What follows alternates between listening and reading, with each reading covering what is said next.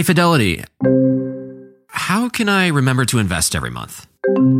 With the Fidelity app, you can choose a schedule and set up recurring investments in stocks and ETFs. Oh, that sounds easier than I thought. You got this. Yeah, I do. Now, where did I put my keys? You will find them where you left them. Investing involves risk, including risk of loss. Fidelity Brokerage Services, LLC, member NYSE, SIPC. Are you tired of not being able to get a hold of anyone when you have questions about your credit card? Well, with 24/7 US-based live customer service from Discover, everyone has the option to talk to a real person anytime, day or night. Yes, you heard that right. You can talk to a human on the Discover customer service team anytime. So the next time you have a question about your credit card, call 1-800-DISCOVER to get the service you deserve. Limitations apply. See terms at discover.com/creditcard.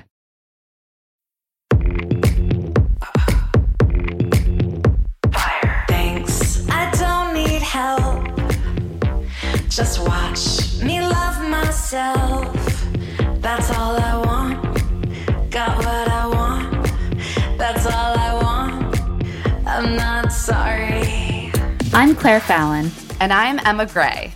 And this is Love to See It, an obsessively detailed recap podcast about The Bachelor and other pop culture that makes us laugh, cry, and curse the patriarchy. We can't live with these shows and we can't live without them, but we can break down every juicy moment and unpack all the weird messages these shows send us about love, sex, and dating. Stop, drop, roll. Stop, drop, roll. Fire. Can you keep up? I love it. Welcome to another bonus episode of Love to See It with Emma and Claire. We're back for part 2 of the sexiest, most prudish show on television. Too Hot to Handle, of course. Season 2, part 2, baby. Let's go. We are joined by Kristen Meinzer, host of Movie Therapy and By the Book. Thanks so much for joining us for this very important episode, Kristen. Oh my gosh, thank you for having me here to talk about this very important show. And I know listeners at home cannot see this, but I did dress for the occasion. I am wearing a skimpy bikini right now. You think I'm kidding, listeners, but I am, because that's just how important this is. You're dedicated to the cause. And I appreciate that. Frankly, I feel bad that I did not show up for the occasion. Like, I didn't put my lashes on. I didn't do my contouring.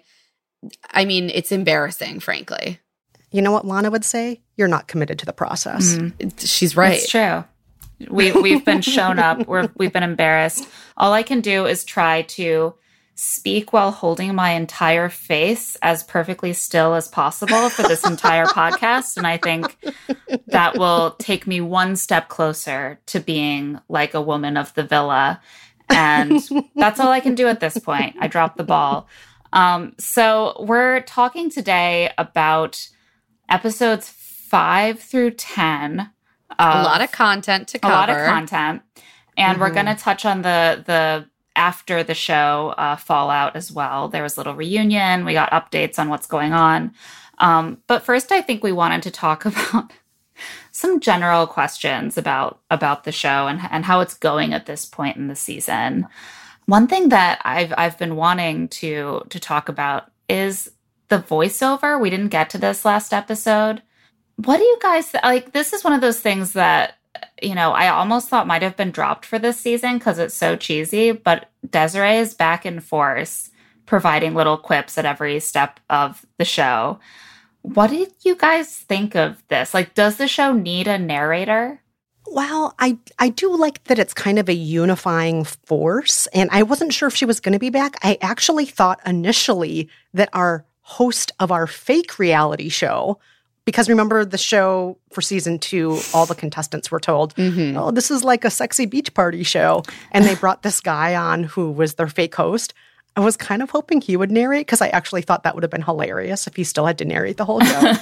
But that's fine. He didn't stick around. But I do wonder, though, how much of a trope it's becoming, because I feel like the sassy, funny black lady comedian narrating the reality show about dating has just become so commonplace now. I see it everywhere. I don't know if you remember the HBO Christmas dating show. They had the same thing. So many of these shows have this now. And so now I'm just wondering if they feel like this is what we have to do. This is what all the shows do now.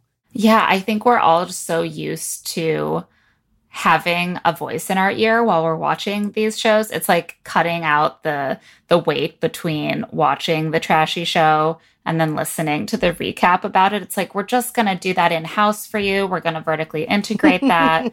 You're getting the recap right now. No need to go like looking elsewhere. And she's fun. Like, she's throwing out those jokes that are like kind of lowest common denominator, like nothing too like niche or edgy, just to make sure that everyone knows their jokes. They're like puns or little like sexual innuendos. And so it's not like elevated comedy, I wouldn't say. Like, that's not the format. I find it a little bit much, to be honest. Yeah. My take on it is really that it helps the show to feel more like a story. And I personally like story shows better, scenario shows better, outlandish scenario shows ideally. I'm not really into observational reality shows. I don't just want to watch the Kardashians shop. I don't want to watch the Real Housewives throw drinks at each other. So I think that having a voiceover just reinforces the idea that this has a story. We're not just watching irritating people be irritating. They are trying to take us on a journey, an important journey.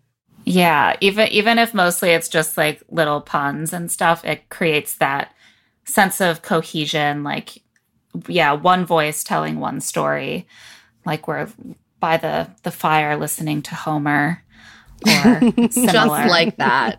Just like that. Exactly. The grand oral storytelling tradition. But it's true. I didn't bring it up in the first episode, I think, because, yeah, I had stopped noticing it compared to the first season of this show. And now it's just part of it. Also, like, let's talk about like what's going on the dynamics of the show in the second half of the season, right? Like, we talked in the first recap about how no one seems to care at all about breaking the rules. Like, they're just like, yeah, people be mad at me, but what if I just made out with this person because I felt like it, and we'll deal with that later. Second half of the season, they do like a hard pivot into being good citizens. Like, all of a sudden by like episode 7, they're all like, we're really committed to the process. We love Lana, our new leader, and we want to make her proud by having monogamous relationships. Did you guys see this coming? Well, I feel like they had to sort of up the stakes in some capacity. I mean, the specter of the money, I think, becomes more real. And so that probably helps motivate people. And also people start coupling off and sort of forming like those natural alliances. And they're like, well, I've found a partner in this. So now let's just get to the end. Let's just get to the end and do this well. I also have to assume that they're getting some pep talks from production being like, guys, listen to Lana, just like a little You're bit. blowing it. There has to be a nice balance, for, in order for us to get that narrative arc. That we have to see some amount of change. So I think it does just kind of make natural sense to me that they would feel more investment in the process or in like the community that they're forming, the deeper they kind of get into it. Honestly, I just wish they went further. I mean, they constantly talk about being committed to the process, especially during the second half of the show. I want to see more of that process. They're using the language of a cult. This may as well be NXIVM or Amway. Go all the way with it.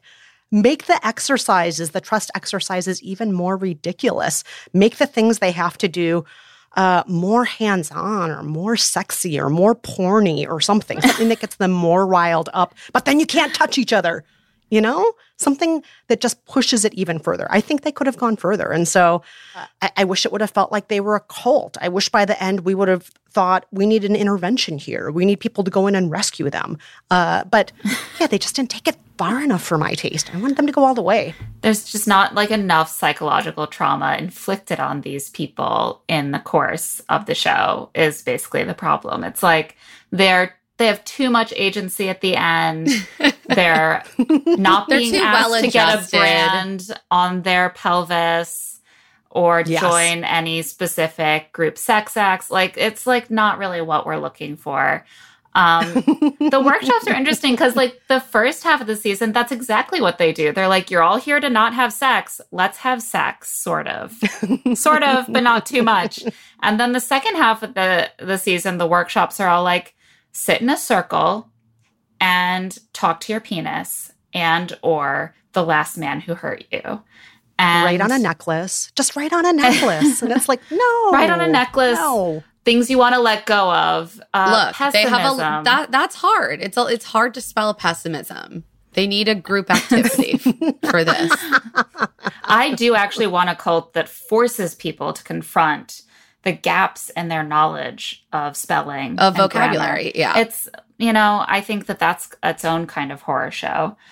I thought that the workshops were surprisingly effective. I was like, how much are they paying these contestants to just be like, yes, talking to my penis has transformed me from a playboy into a reliable family man? Maybe we're just seeing people who are like so desperate in their souls for therapy and like an excuse to talk about their emotions at all, that this is just like opening up a brand new world for them. They're like, I've never been given permission to speak about my emotions in any capacity. So like even like the lamest express yourself to your penis or like tell one man one thing he did to you that made you angry is like life-changing. Yeah. There's a workshop where 2 of the women and 2 of the men have to talk about their communication styles, and basically all of them are like, I shut down. I was like, really? Like, none of you is like reactive? I think two of them were overreactive. 2 of them were like immediately reactive, and 2 of them were shut down. And the 2 people, Carly and Chase, who had been having the communication issues, were both people who shut down and just like walked away. Go figure. Yeah, which is literally what we saw from them. You know what I didn't see? But in the second half of the show, there were a lot of accusations flying around about how Carly is so insecure. She's constantly putting her insecurities on Chase. Constantly. And they talk about it, and we never see it. I'm like, is she really? She wanted a hug, okay? What a needy bitch. Oh, so insecure. She wants a hug. Oh, that's the worst. Stage 5 clinger. I have to say, a major red flag for me, similar to like all my ex-girlfriends or bitches, is like she really puts her insecurities onto guys. It's like, does she put them there, or do the guys elicit them? Right. Do they like play into them? Do they perhaps feed on them? Consider whether you are doing something that makes someone feel insecure, and then maybe think, perhaps that is a problem with my behavior. As it could be like there is never like an even exchange in that dynamic. It's always the man being like, wow, get less insecure, and never the man turning inward and being like, do I act in a way that makes my partner feel insecure? That turning seems inward, bad. Or perhaps turning downward to his manhood, the penis. Yes. And saying, manhood, have you led me to behave insensitively towards the woman that I should have been treating like my mother, the only good woman in the world? These are things the answer is yes. In these the workshops. Answer is yes. It's all about the penis. And I'm just going to be petty here for a second here. Sure. So Carly feels really insecure around Chase, and all I can think is, Carly, you're so much hotter than Chase. Chase looks like a suburban dad. Every time he's on screen, I'm like, why is he not in his minivan? Did somebody steal his minivan? He's not a hot guy. I mean, I guess some people like suburban dads in minivans, but I'm like, really? I feel like Chase is football player type of a sort. That's like, I feel like people are like, oh, he's so hot. And I almost feel like they're saying he really looks like a football player, which is like a high status profession like, he's for really a 20-something. And he's can tall, throw me around. He's got a lot of muscles. Yeah. Yeah. I just don't feel that the guys were hot enough. You said this in the last episode. Yeah. I'm just going to echo what you said last time. Look, the guys are we not hot stand enough. by. We stand by what we said in the last episode. Like, where are the Henry Goldings? Where are the Harry Styles? Where are the Reggae Jeans from Bridgerton? Not trying to come on too hot to handle, Maybe Marvin. Kristen. If you're even a slightly hot guy, you are a movie star. Like, that's just the world we live in. Like, there are no slightly hot guys left for reality shows. Like, the really hot girls of reality shows, unfortunately, are just stuck with the chases. So it does seem, though, like the rules are starting to work as the season goes on. Am I crazy? Like, they're starting to couple off.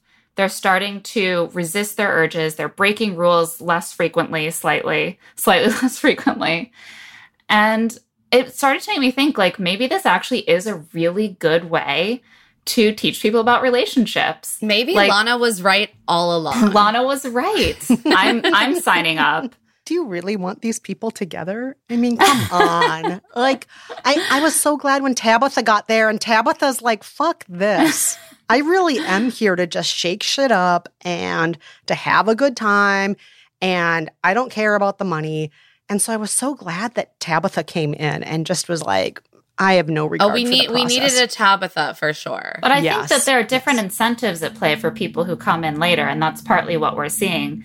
Because the reason the rules work is that the people who are there early on know that they have bonds with all the people in the house. So if they break a rule, a lot of their good friends are going to be mad at them, and they're getting closer and closer. So increasingly they're like, I don't want these people to be mad at me. They're my buddies.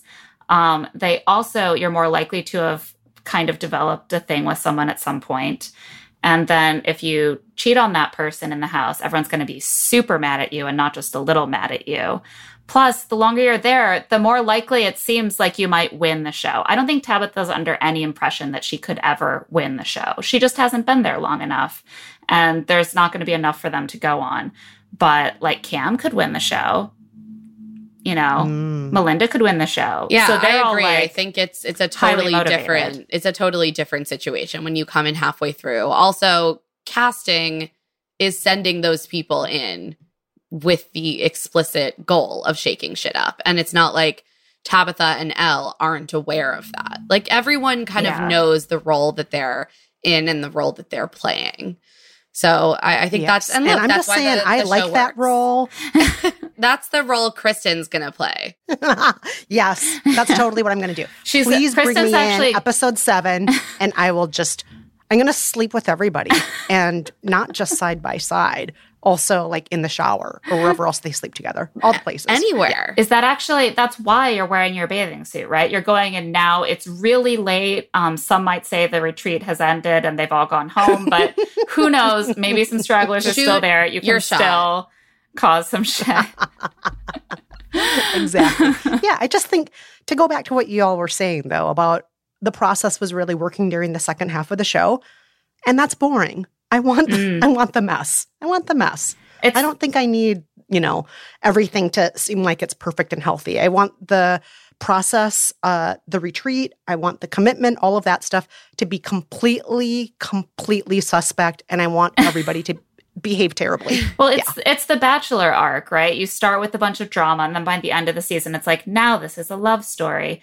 But it's actually very sort of disturbing with Too Hot to Handle, because you're celebrating the romantic love story of, say, Cam and Emily, and how they're committing to each other, like 30 seconds after you saw Cam really struggle not to get into a shower with another girl. And there's only 5 women there. What's going to happen when you're back in, like, a city again? Or an apartment complex. Right. When there are more than 5 women. Yeah. I think the show likes to operate in under, like, the false impression that once you say someone's your girlfriend, like, that's it. Like, if you had any sort of temptation towards non-monogamy or towards cheating, like, that is done because you made the commitment, and all it takes is, like, saying you're making the commitment one time. Yeah. Then you get the happy background music. Yeah. Yeah. Oh my God, I'm so glad you brought up the music. I was writing down the lyrics. My husband and I were singing along with them. Oh my God. We kept amazing. the subtitles on the whole time because the lyrics are so good. So we already talked about the narrator of the show where she's putting a finer point on every joke and pointing out things that we already saw. But the music is doing that in very bold ways as well. Like, for example, like when Cam was like, oh no, am I going to get in the shower with Tabitha? Then a song came on where the lyrics were literally, I'm burning and I'm about to explode. And then there was a certain point where, oh no, is Melinda going to sleep with Marvin in the suite? And then a song came on, put your money where your mouth is. I mean, there was like, the lyrics are so good. I really remember one that was so like, good. running on lust, calling it love. And I was like, oh, wow, that's subtle. Thank you. Yeah. I think I see what's going on here. Is it lust or is it love? It's really the big question when you think about it. Hats off to the music director on the show. It really helped me to understand it better. They really dug up some deep, thematically appropriate cuts. And, you know, we've touched on some of these specific plot points in these final episodes, but why don't we dig in with some of the specific blow by blow? We're not going to go blow by blow through all 6 episodes because it would take 3 days, but let's get a sense of where we are when these episodes recommence. So Lana has just announced at the end of the last batch of episodes that she's streamlining the group. And so what she does is she cuts Kayla and Peter, if you remember them. They were not involved in a relationship with each other or really with anyone else. So then we're left with these sort of couples. We have Nathan and Larissa, Melinda and Marvin, Carly and Chase, Emily and Cam. And they're all being guided into these monogamous situations by the inexorable hand of Lana and the show's logic.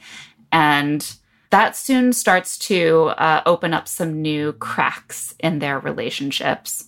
But also Lana is like, let's incentivize you to do better. If you're really emotionally connecting, then this watch I'm giving you will turn green for a short period of time and you can make out. So, like, don't say I never did anything for you guys. And, you know, people are still breaking rules at this point. I think at a certain point in episode 6, they only have to not break the rules for 24 hours to win back a bunch of prize money, and they still can't do it. They cannot.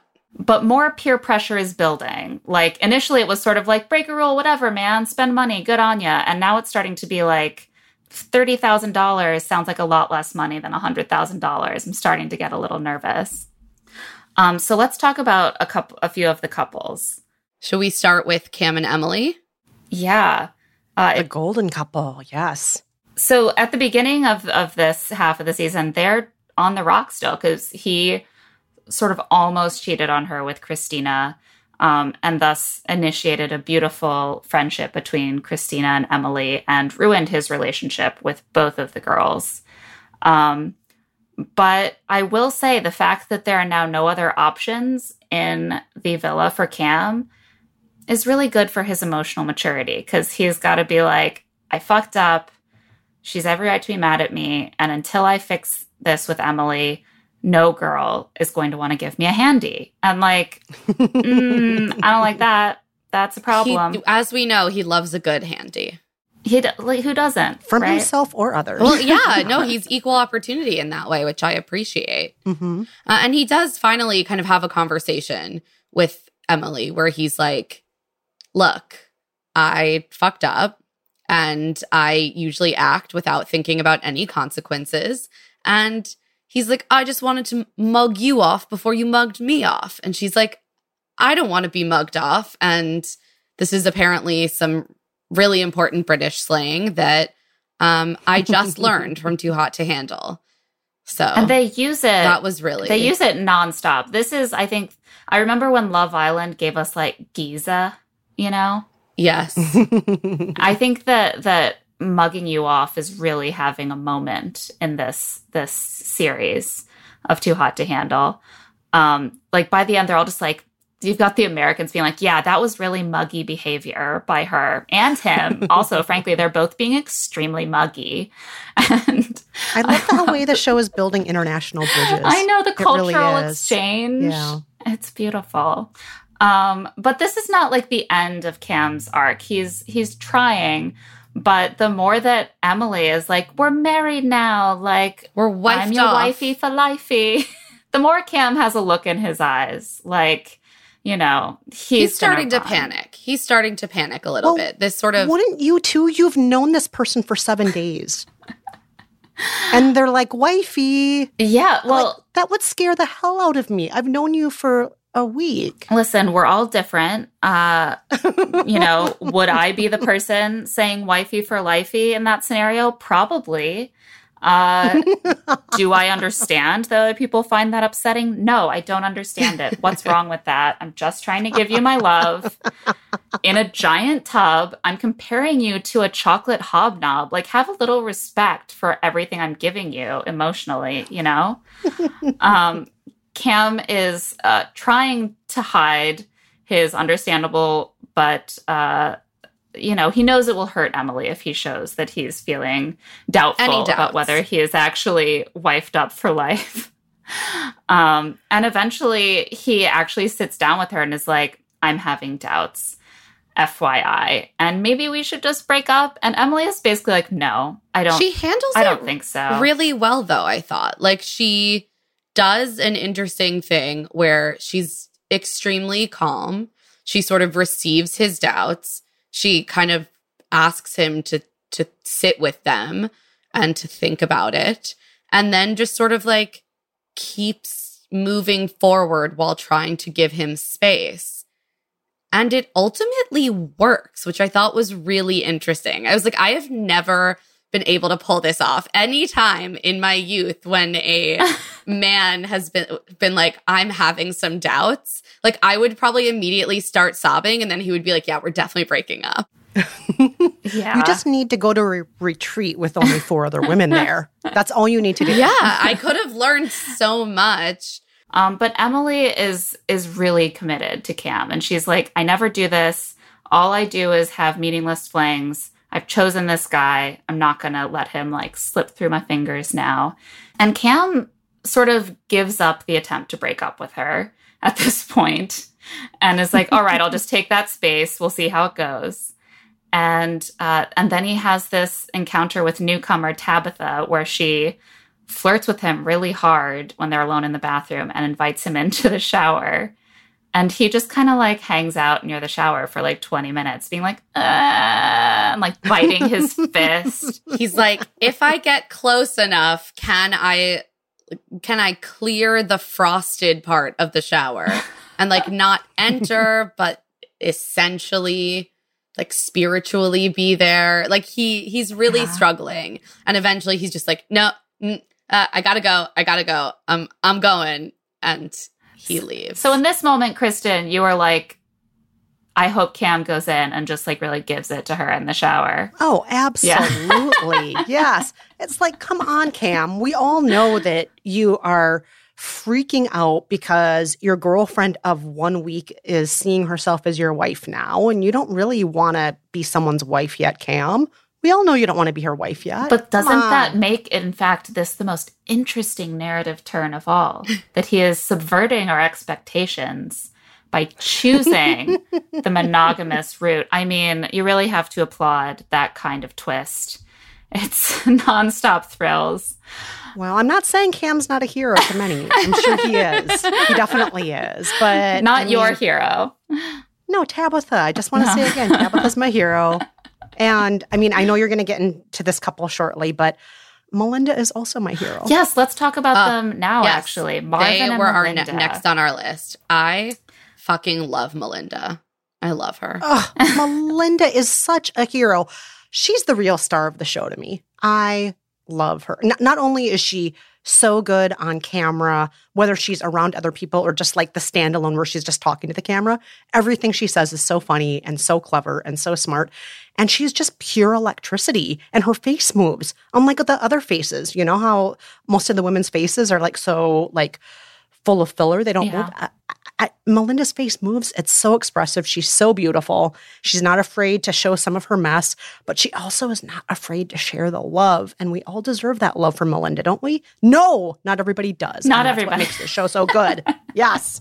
Does Marvin? That's the big question. It's true. I love Em, but Emily's face is completely immobile. And it's as if she's Carly and Melinda have a little bit more balance a bunch movement. of stuff on.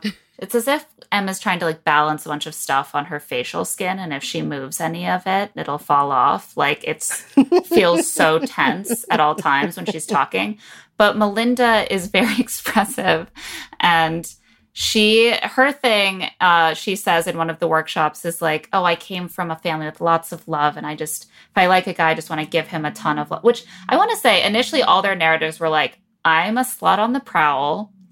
I just want to have sex with whoever. And then like after 3 weeks, like half the women are like, anyway, guys always hurt me, but I do want love that is permanent and immediate. Yes, maybe immediate. I found that turn to be so fascinating. And I think like we mentioned this a little bit during our first episode, but there was this sort of like evenness along gender lines in terms of like attitudes towards relationship and sex at the jump. And then very quickly we see this turn where a handful of the women are kind of like, yeah, actually, I do want a relationship, and I approach sex the way that I do. Like, yes, because I enjoy sex and like I have no shame around that, but also because it's a protective mechanism. And actually, like, men have treated me really poorly and, you know, abandoned me or slept with my best friend or like did other. Whereas the men's workshop is literally all the guys being like, I've used my penis as a weapon to stab women in the heart. And upon reflection, it's like, I've gone on a campaign against women. Maybe I shouldn't. Like, Jesus. But this goes back to what you were saying in the last episode about this also, in addition to being the hottest reality show, it's also the most puritanical because it just goes back to certain kind of gender roles that we're always told. Women really just deep down want love. And if they're slutty, it's just because they're covering up something. And no, I really would have loved it if they were like Tabitha. It's like, no, I just love fucking around. I love trouble. I love sex. And I don't need to have some sort of emotional damage that makes me do it. I just enjoy it. And I think that would have been great. But, you know, it is, as you said, very puritanical. I think that you're right. I think that like the overarching messaging is very puritanical. And I also think the reality of human experiences is thus that like there are women who use sex as a tool to cover up hurt or to self-soothe. And there are women who have a lot of sex because they really like having sex and it's awesome. And like there is no inherent value along gender lines of sex. It's just that people, you know, behave and respond to trauma in a variety of ways, regardless of gender identity. They're responding to their cultural context and their the context socialization they're in. And what they're in right now is a setting where they're being told that they have to be monogamous and celibate. And that's a cue that I think women have been trained since birth to respond to by being the person who takes on the burden of creating and maintaining that kind of relationship. Yeah, while the men really can sit back and be like, I'm going to see if one of these women can tame me, and I'll try not to like actively cheat on her, but like the rest of that work is not my responsibility. I'm a man. Boys will be boys. That's all I can do to keep this dick in my pants, you know? And so I think that we see them responding to these boundaries by responding the way that they know they're expected to as a gender. And it's interesting you say that because I feel like we really see that dynamic from both Marvin and Chase, who have coupled up pretty early and like pretty aggressively at the beginning pursued Melinda and Carly. And then we see them sort of like bristling at the expectations they feel have been put on them once they have sort of like gotten into these relationships. And then that creates a tension between them and their female partners. Although I didn't necessarily see it as coupling up off the bat. I saw it as all the men said very vocally who were the hottest women there, and they went in to get them. And that happened in season 1 also. Season 1, they also commiserated over who's the hottest one. Everyone agreed it was Francesca, and they all made a beeline for her immediately in season 1. And they did exactly the same thing in season 2. Who are the 2 hottest women here?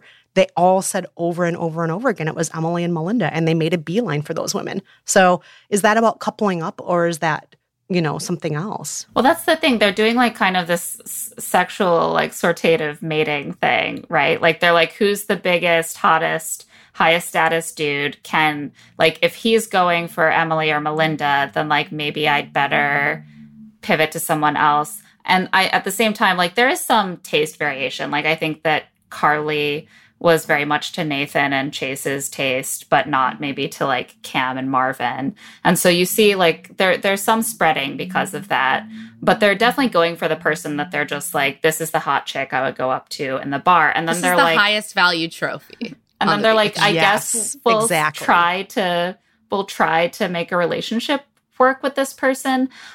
But at the same time, they become possessive immediately. Like Marvin is like, Melinda's the hottest. I'm going to go for Melinda. Oh, Melinda kissed someone else. Now Melinda is a monster. Melinda's a bad person. So Chase and Marvin are immediately like punishing these women that they just picked because they were the highest status women. And that's what's so infuriating. And then they're like, you they should belong to me now. They both express a possessiveness over these women, and at the same time act in ways where they almost position themselves as like the victim of these women's desires and insecurities. They absolutely do. So it's like, I want you to belong to me, but I don't want you to demand anything of me. And don't speak to me. Yeah. Don't look at me. Don't touch me in anything other than a purely sexual way, because then I will feel suffocated and controlled, and you better not be talking to any other guys while I'm over here in the other room ignoring you for 3 days. We're going to take a quick break. Can you keep up? I love it. This show is sponsored by BetterHelp. Sometimes there will be something that is just like nagging at me, bothering me about something in my life, and I just swirl it around and around and around in my head and don't quite know how to address it. And something that can really help me sort that through and like take action is therapy. I completely agree. I've been really stressed lately because I've just been getting sick over and over again. And before I know it, I'm feeling a lot of emotions and I don't even connect where they're coming from with the actual origin. We all carry around these stressors, right? And when we keep them bottled up, it can start to affect us negatively. Therapy is a great safe space to get things off of your chest and figure out how to actually work through whatever's weighing you down. If you're thinking of starting therapy, give BetterHelp a try. It's entirely online, designed to be convenient, flexible, and suited to your schedule. Just fill out a brief questionnaire to get matched with a licensed therapist and switch therapists anytime for no additional charge. Get it off your chest with BetterHelp. Visit BetterHelp.com/LoveToSeeIt today to get 10% off your first month. That's BetterHelp, HELP.com/LoveToSeeIt. Okay, so you got engaged. Congrats. Now you may be wondering what comes next. If you're planning a wedding, the first thing you need to know about is Zola. With Zola, you can plan your entire wedding in one convenient place. From the day you get engaged and search for the venue to the day you send out your save the dates, make your registry, and even taste your cake. Zola has literally everything you need to make the whole process super easy and actually even enjoyable. There's even a 5-star app that helps you plan on the go or, from your couch, which is certainly how, if I was planning a wedding, I would definitely want to do it as loungily as possible. So important. I also just know myself. I know that planning any kind of event, like even a birthday party, can get very stressful. And so it's been really cool to see friends use Zola. It really seems to make everything a lot less stressful. And as a frequent wedding attender, I love to be able to hop on that Zola registry and just purchase a gift. Easy peasy. I know I've done it. I won't forget. Thank you, Zola. Yeah, everything's all in the same place. It's perfect. Start planning at Zola.com. That's ZOLA.com. I am so glad that it's finally warming up, and it also means that I just want to have fun this summer and I don't want to be worrying about meal prep. And luckily, I can do something about that with Factor, especially because they have so many meal options like protein plus, keto, vegetarian, something for every diet. Their fresh, never frozen meals are ready to eat in just 2 minutes. So no matter how busy you are, you'll always have time to enjoy nutritious, great tasting meals. With 35 different meals and more than 60 add-ons to choose from every single week, you'll always have new flavors to explore. Make your whole day delicious. From breakfast to dessert, stay fueled with easy, nutritious options. I love having a few Factor meals just sitting in my fridge, especially because I work from home. It's so nice to finish up a taping and not have to figure out what to cook myself. Just look in my fridge and be like, oh, in 2 minutes, I can be eating mushroom chicken thighs and wild rice, or tomato basil chicken risotto, or Santa Fe style green chili beef skillet. And they always have a nice vegetable side. It feels well balanced. I feel full after, and it's not a headache at all. Head to factormeals.com/LTSI50 and use code LTSI50 to get 50% off your first box plus 20% off your next month. That's code LTSI50 at factormeals.com/LTSI50 to get 50% off your first box plus 20% off your next month while your subscription is active. The weather's getting warmer, so it's time to say goodbye to jackets and sweaters and hello to shorts and tees. Oh, I'm so happy the weather is finally turning. If you, like me, have been wanting to update your wardrobe for the long haul without, spending a fortune, then Quince is for you.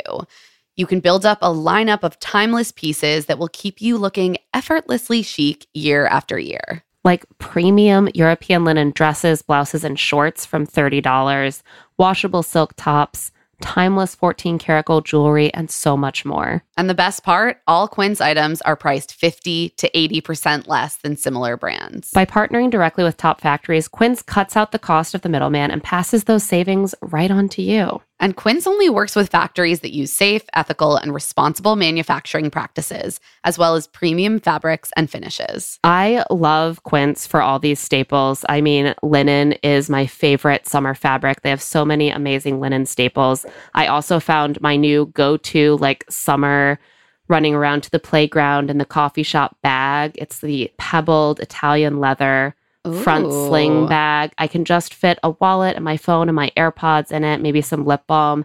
Absolutely perfect. I'm so obsessed with it. And the price was exactly what I wanted to. Get warm weather ready with Quince. Go to quince.com/LTSI for free shipping on your order and 365-day returns.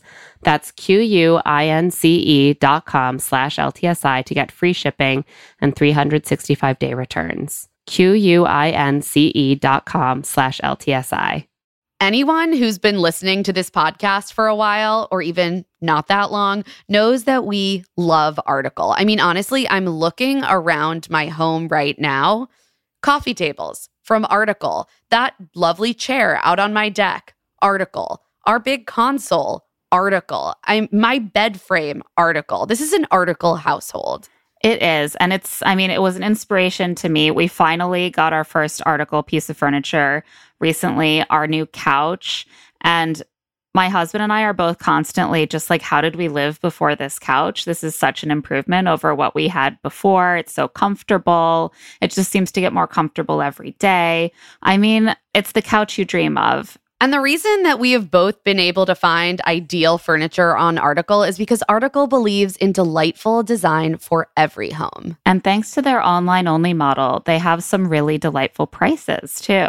Their curated assortment of mid-century modern, coastal, industrial, Scandi, and boho designs makes furniture shopping simple. And their team of designers are all about finding that perfect balance between style, quality, and price, because we all want the best of all of those three things united in one piece of furniture, right? Plus, they're dedicated to thoughtful craftsmanship that stands the test of time and, looks good doing it. Article is offering our listeners $50 off your first purchase of $100 or more. To claim, visit article.com/LTSI, and the discount will be automatically applied at checkout. That's article.com/LTSI for $50 off your first purchase of $100 or more.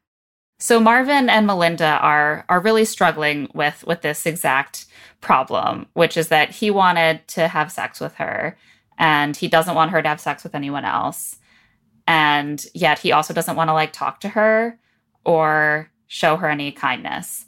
And it's a real catch-22. It's like, oh, what do you do? And ultimately what happens is that Melinda just gets in bed with Marvin one night and has sex with him. And then they're just like together after that. They're like lovey-dovey. I think mostly because the house was so mad at them that they like trauma bonded over being outcasts. And they're like, we have to prove to them that we deserved to spend $20,000 on sex by being in love. That's such a good point. I also found it really interesting and telling that like essentially all of the couples that succeeded and broke the rules early on.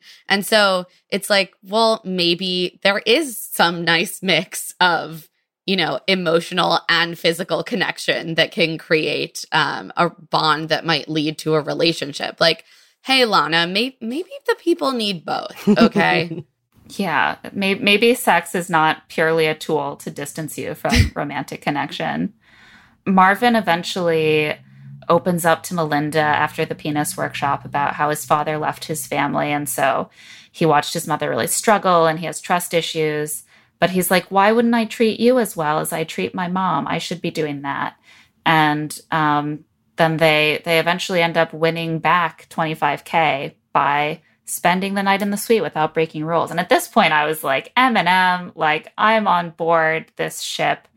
I don't know what I was thinking, except that I do think Marvin is like the only hot guy in the house. And it does give me a little bit of blinders. They're just very beautiful. And I'm like so such beautiful. A sucker for just hot people being in love. I'm like, I don't care if this has no chance of lasting. She lives in Brooklyn. He lives in Paris. But like, please, just they're both so pretty. They're hands down the best looking people there, the best looking couple. They're problematic AF. They're terrible. Like, well, not Melinda. Melinda's not terrible. I think Marvin is trouble. I would not set him up with any of my friends, but he's good looking. Look at him. He's so beautiful. Look, he's beautiful. I would set and him that up is maybe blinding. with somebody who just wants a one-night stand. Do I want to set him up with somebody who might want more than a one-night stand? No. But would I have a one-night stand with Marvin? Yeah. Yeah, definitely. I mean, none of us here are heroes, right? I mean, that would be the thing, really. If you put a bunch of people like us in a house with like really hot models, and then there was this rule, it's like, oh, you can't have sex this whole time. And it's like, well, this is our chance, buddy. Like, this is my one chance to have sex with someone as hot as Marvin. Like it's these people are all going to go out and have sex with as many hot people as they want. You know, but they're right now stuck in a house with only us. What about our willpower? I think that would be much more interesting.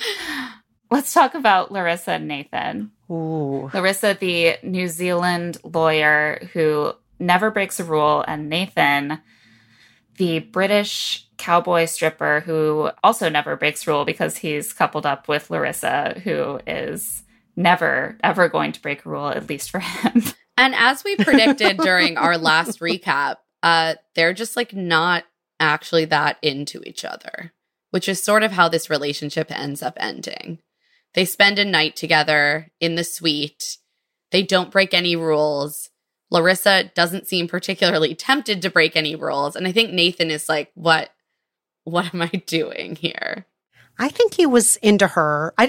I mean, she clearly wasn't into him, but I think he was kind of into her. I think if she had been enthusiastic about him, he would have been on board. But I think that he was like, I'm spending a lot of time with someone who doesn't seem that into me. And he was initially going after Carly.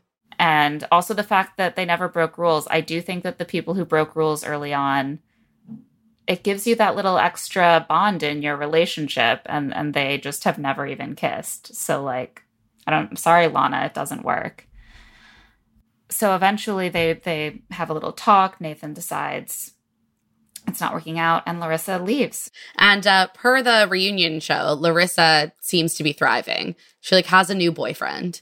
Yeah, she was really the only person on the show that I think we had kind of a lot of, or a few of at least on the first season, which is like the accountants, like the people who are just like, we don't want to lose money. It's not worth it. Like any kind of handy you get or crab grab or, you know, kiss is not going to be worth the money. So like, are you hooking up over there? Like, please don't. She's really the only person who takes that role. And she eventually ends up just sort of exiting stage left. Chase is very happy to be the accountant when other people are spending the money. Specifically Carly with other people.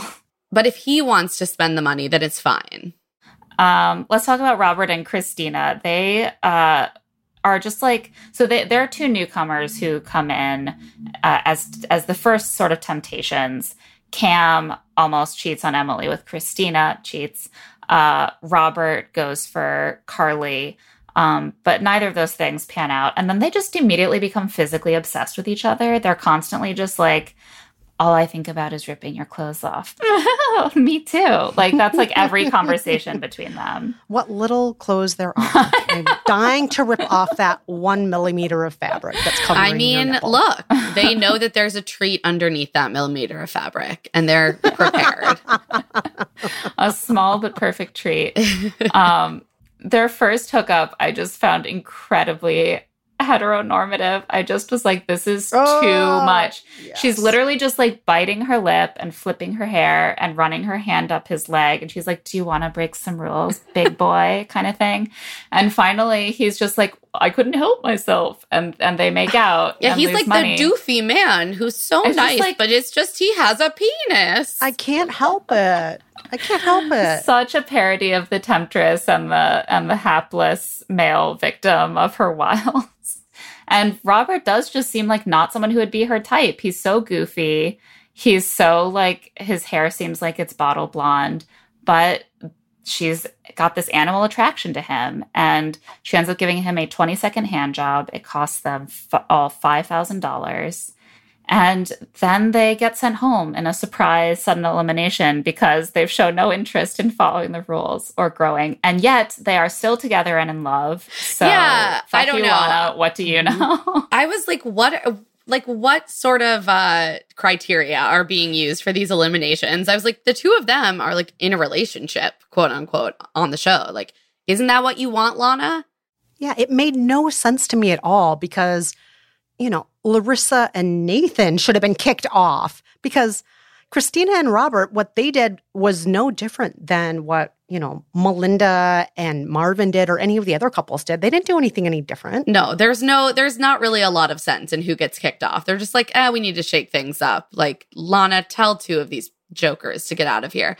Frankly, they were probably done a favor because they got to just like leave together and then continue dating. Apparently, Robert like flew right to South Africa after the show. They're all like, no, don't send us home where we can have a sexcation in South Africa. For 20 seconds at a time. It's all it takes when you've got a hand as good as Christina's. Let's talk about Chase and Carly directly. We've mentioned them a number of times. They just basically completely implode early on in this second half of the season. Chase is not being affectionate with Carly. At one point, we see her like physically wrapping his arms around her, and he like rolls his eyes at the camera. Like that's kind of the level of intimacy that they're sharing. At one point, they're even like trying to have a conversation that will convince Lana that they deserve a green light. So they're like saying things to each other that seem emotionally connected. And he says to her, like, you're the girl in the villa that I would most want to wake up to every morning. And I was like, Chase, there are only 4 other women there. He's like, by process of elimination, I will tolerate you.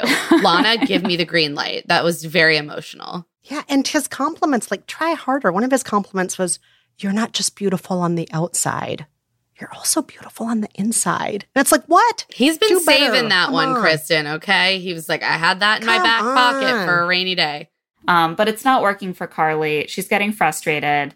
They try to chat about it in an infinity pool. And she's like, you're never affectionate with me. You make me feel ugly. And he's like, all right, well, I don't think this is working out, so I'm going to go. Let's not do this anymore. I'm going to go solo. And so it's a very abrupt breakup. although clearly had to happen. Yeah, it was the right thing, but it was very abrupt. Like, she was like, let's talk about this thing that's really frustrating to me. And he's like, okay, well, I'm going to go solo. Bye. And he leaves the pool. And she's just like, oh. And then he walks right over to Tabitha. Well, yeah, soon after this, 3 newcomers come like raging in on jet skis. Elle and Tabitha come in together. And then we have Doofy Joey, who's very smiley, come in on his own jet ski. And Tabitha, as you've discussed, Kristen, is just like there to fuck around. And it is necessary energy injected into the show. There was a funny moment where the group all sits down right away on the beach to greet the newcomers and sort of starts asking the guys who are nominally unattached what they think about the 2 women.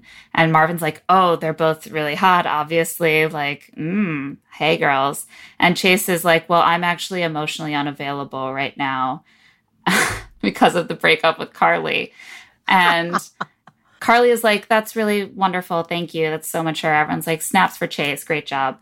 Chase is like, man, I blew it. Like, I shouldn't have said that. But in fact, I think this was the best thing he could have said in front of Tabitha if he wanted to get Tabitha, because Tabitha is very much looking for someone who's emotionally unavailable, but physically available. And in that way, Chase is her perfect man. And she is not deterred at all. They very quickly pair off. Elle and Marvin try to explore things, but they just don't feel a vibe with each other at all. And this is when Marvin is like, I guess I'd better make things work with Melinda. Poor me. I got to make things work with the hot model. Yeah, it's like, turns out the hot models are not totally interchangeable as humans. Ugh. That's the real lesson of this show. These like hot men are like, oh, women are people? Yeah, they have personalities, they have vibes, they have feelings, all the things that people have. Women have them too. So weird. There's one scene where Nathan and Cam are talking about Emily and like how Cam maybe shouldn't keep hooking up with other girls.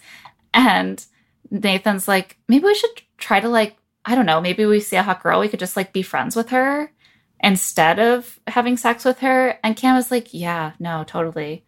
Sounds really weird. But like, yeah, we could try that. Guess that is possible. So Chase and Tabitha very quickly get together. And that means that they like share a bed. And Carly is like 3 feet away. And then whenever they all wake up in the morning, everyone's like sitting up in bed. Hey, Chase, you look super happy, man. Love that for you. Love this look on you. Like, you've always been super miserable before when you were with that other girl, the one who's sitting next to me. I really felt for Carly during this period of time. I was like, this is extremely rough. She has to literally watch this. She says to Emily at one point, she's like, I don't have any space from it. Like, I cannot catch a break here. She is like physically in the same space as this thing that just ended, that like, and her complaint was, he's not physically affectionate towards me. He doesn't make me feel beautiful. And then like, he is immediately extremely effusive about Tabitha and extremely like physically affectionate towards her. And Carly is just left to like scowl from the bed, like 2 over.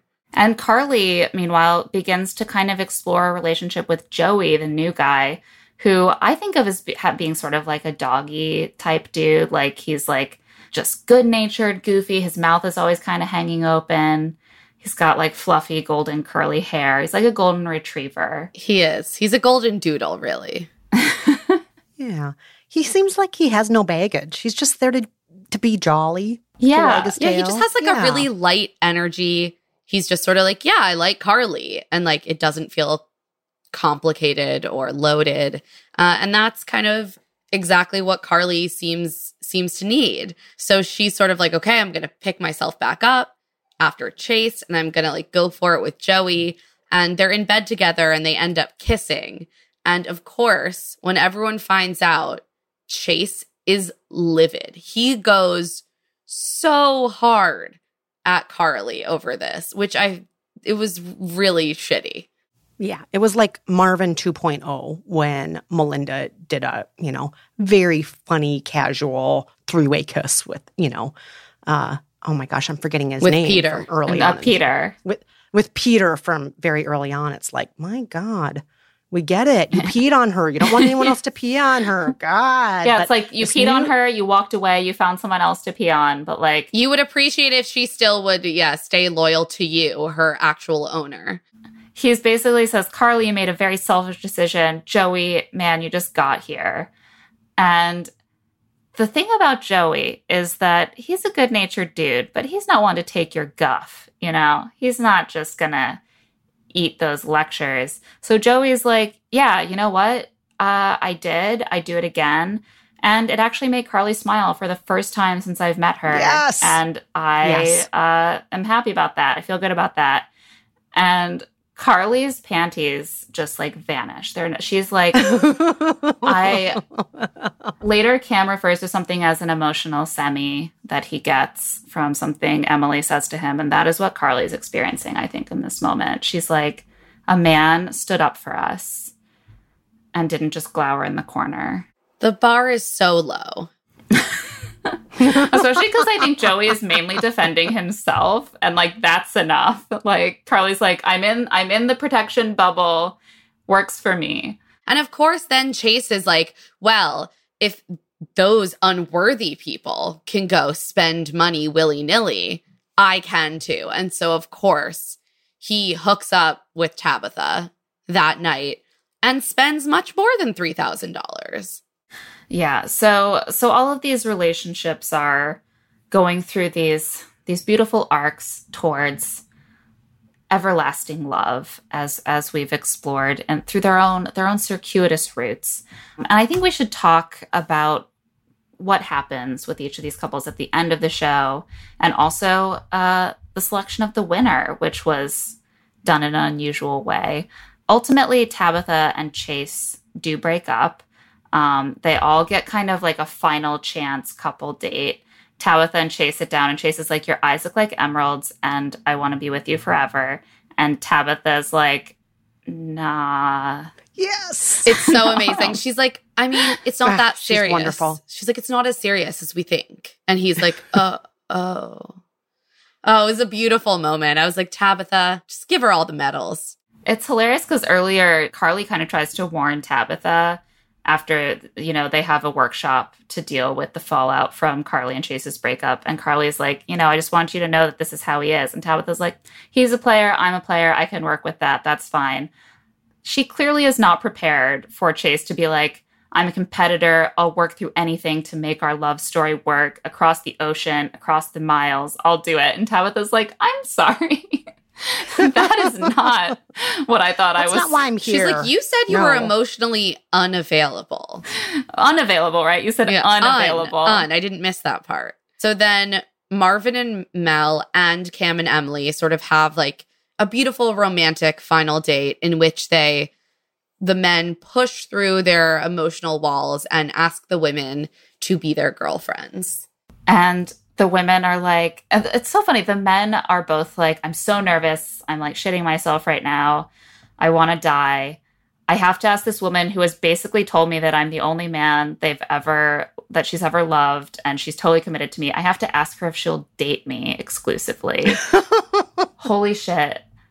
I don't think I can do it. And I was like, dudes, they've already completely put themselves out there for you. Like, they're like serving themselves up, like, ask me to be your girlfriend.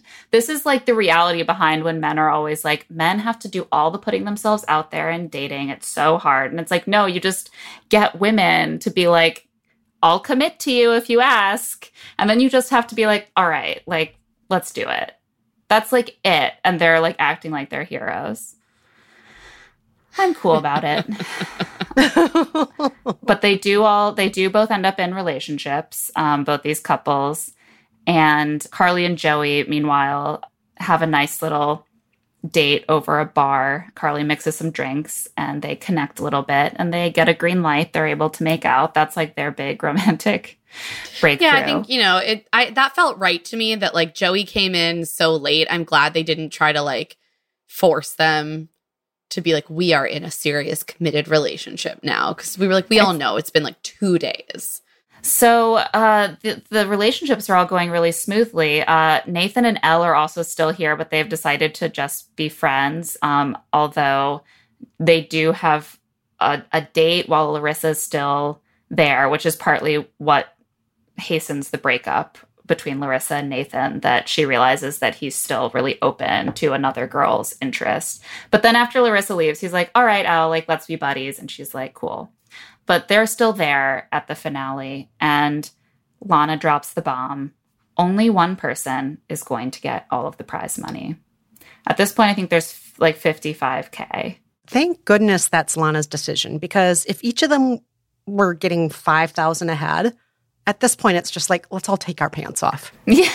Right. And it's like after taxes, like that's really nothing. Yeah, it's really not very much money. Some of these Instagram models, at least in season 1, made clear they make bank off of their Instagram lives.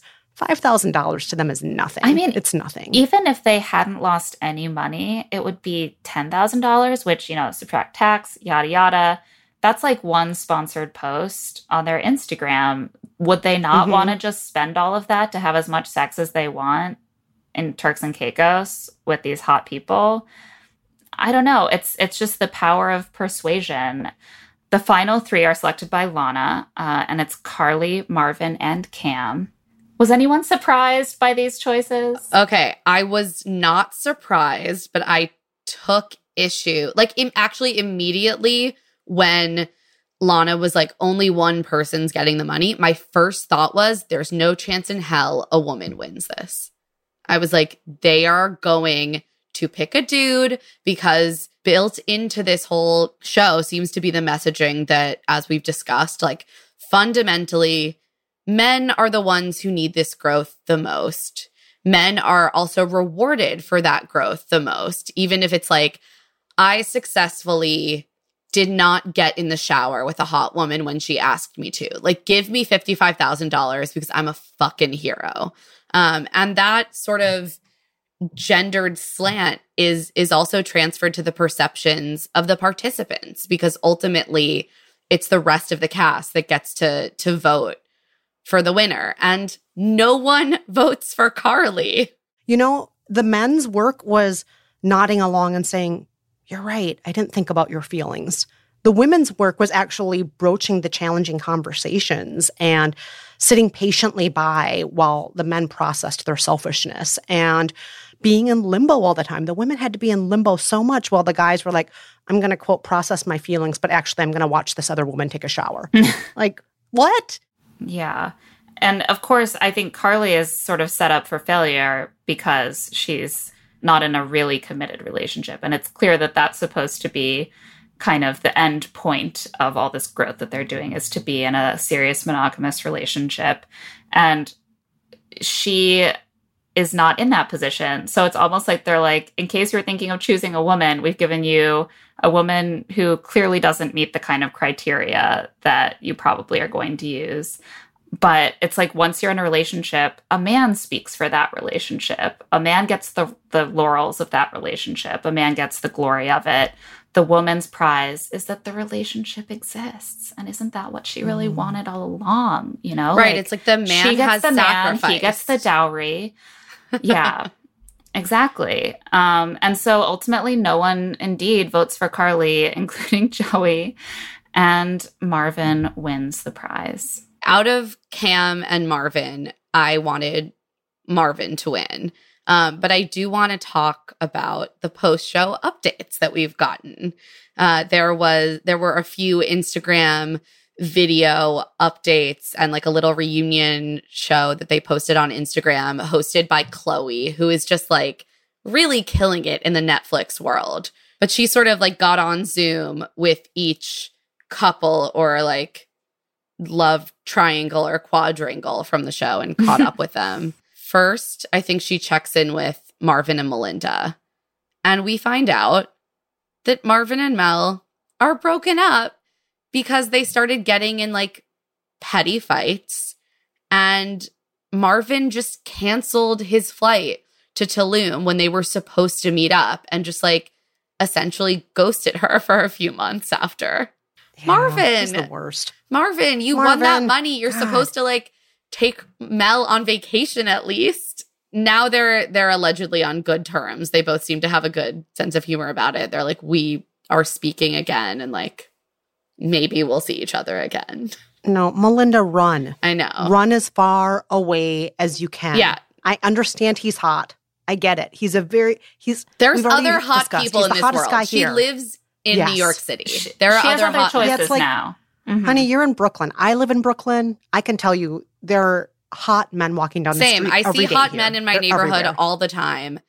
They're much more likely to want to sleep with Mel than with me. So I think she's going to be like good. We check in with Carly, Chase, and Joey and Tabitha.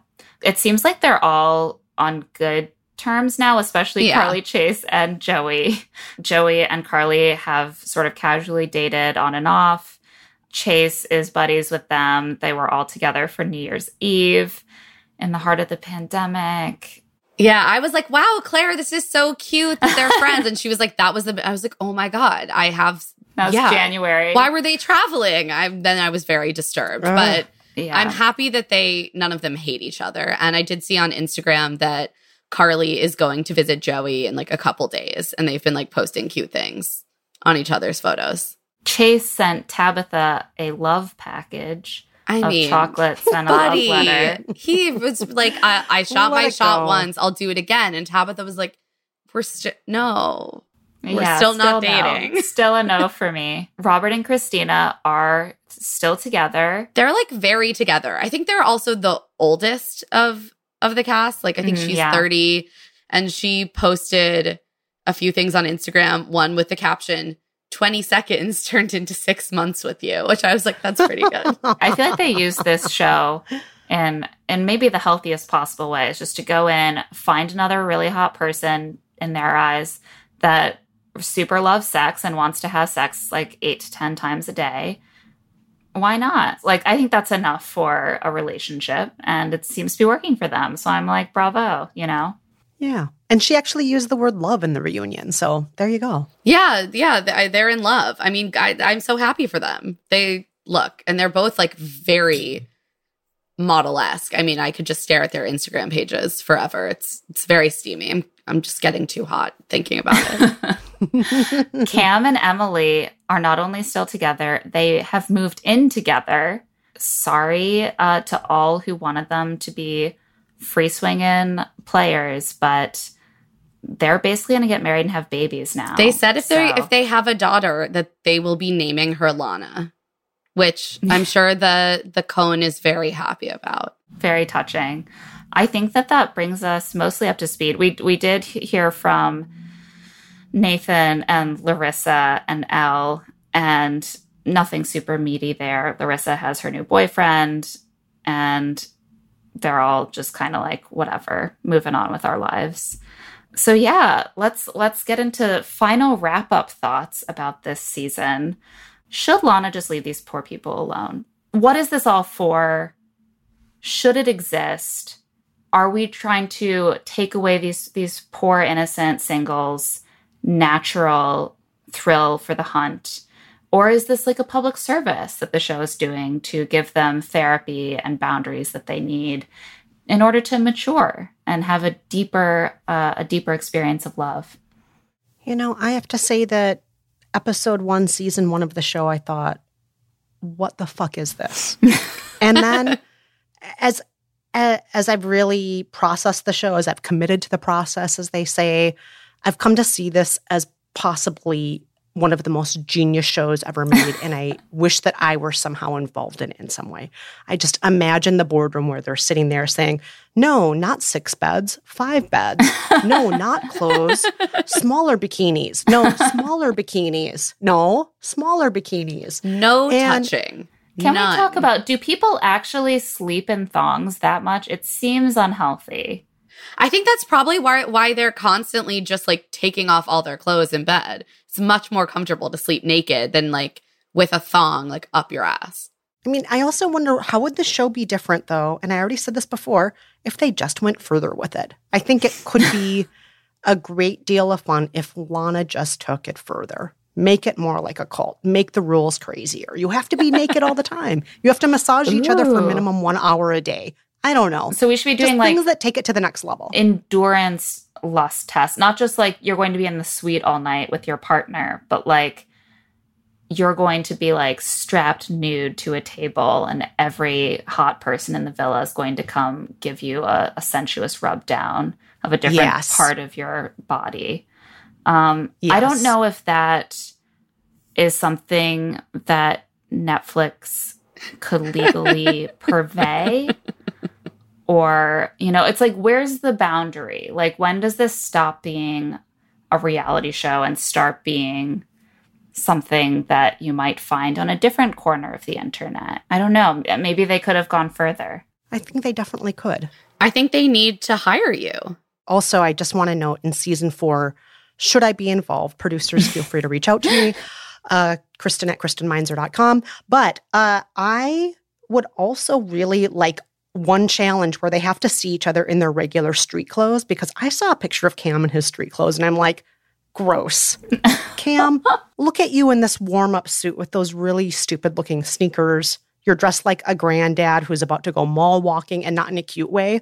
I don't know. I just feel like that would be an interesting challenge to see, like, you know, now you have to see what this person is like when they're not here. Put more clothing on, in fact, and see how unsexy this person becomes when you can't see their rippling abs. Yeah, it's like, oh, you wear Ed Hardy shirts every day? Oh, okay, maybe we don't need to do this anymore. More sex, but also more clothing is the diagnosis of what that's the prescription. Well, they're just like stripping it all back, way back to like what the dynamic would have been millennia ago, which is like, we're all just animals who are naked and we need food and protection. And yeah, sometimes we get urges and we have sex, I guess, but like, it's not like erotic, you know, there's no like frisson to it, you know? And then we add all these layers of civilization and like boundaries and roles and clothes and rules. And those are like, I feel like those are the things that create like eroticism. And I almost feel like this show is just like, what if we took the least erotic scenario where everyone's just super available and super shiny and waxed and ready, and we added that boundary, that like civilizational boundary of like, but you mustn't. And that is where like the excitement comes from. And it gives the show like the barest glimmer of thrill for the viewer. And for all of them, I do think that it provides for all of them a new kind of heightened sexual excitement. I feel so gross all of a sudden. I'm just talking about these poor strangers. Did you ever think you'd be discussing like 24-year-old British horn dogs and their sexual excitement levels? No, that's not what I wanted to do with my life. I'm happy sorry, for them, Claire. though. Here we are. Or sorry that happened. All right. I think we've got to wrap up. This has been so fun. Kristen, thank you so much for joining us and for sharing your thoughts on how to improve this franchise. I hope that Netflix is listening. I hope you get a call soon. Where can people and, you know, potentially Netflix, if they know what they're doing, where can they find you? Well, you can go to KristenMeinzer.com, where you can learn about all my podcasts and my books, or you can follow me on Twitter at Kristen Meinzer. And since we're talking about Too Hot to Handle, I guess I have to mention my Instagram also. I'm at K10Meinzer. That's K10 Meinzer. Thank you so much. And that's it for this episode of Love to See It with Emma and Claire. Love to See It is produced by us, Emma Gray and Claire Fallon, and Stitcher. This episode was edited by Harry Huggins. Our theme music is by Tamar Haviv, and our art is by Celine Chang. Josephine Martirana is our executive producer. And if you like the show, please, please, please give us a rating, 5 stars, leave us a review, help other people find our show. And if you want to get in touch, especially if you have ideas for future bonus episodes, you can email us at claireandemmapod@gmail.com and find us on Twitter at LoveToSeeItPod and Instagram at ClaireandEmmaPod. I'm on Twitter and Instagram at EmmaLadyRose. And I'm at Claire E. Fallon. We'll be back next week. Talk to you soon. Can you keep up? I love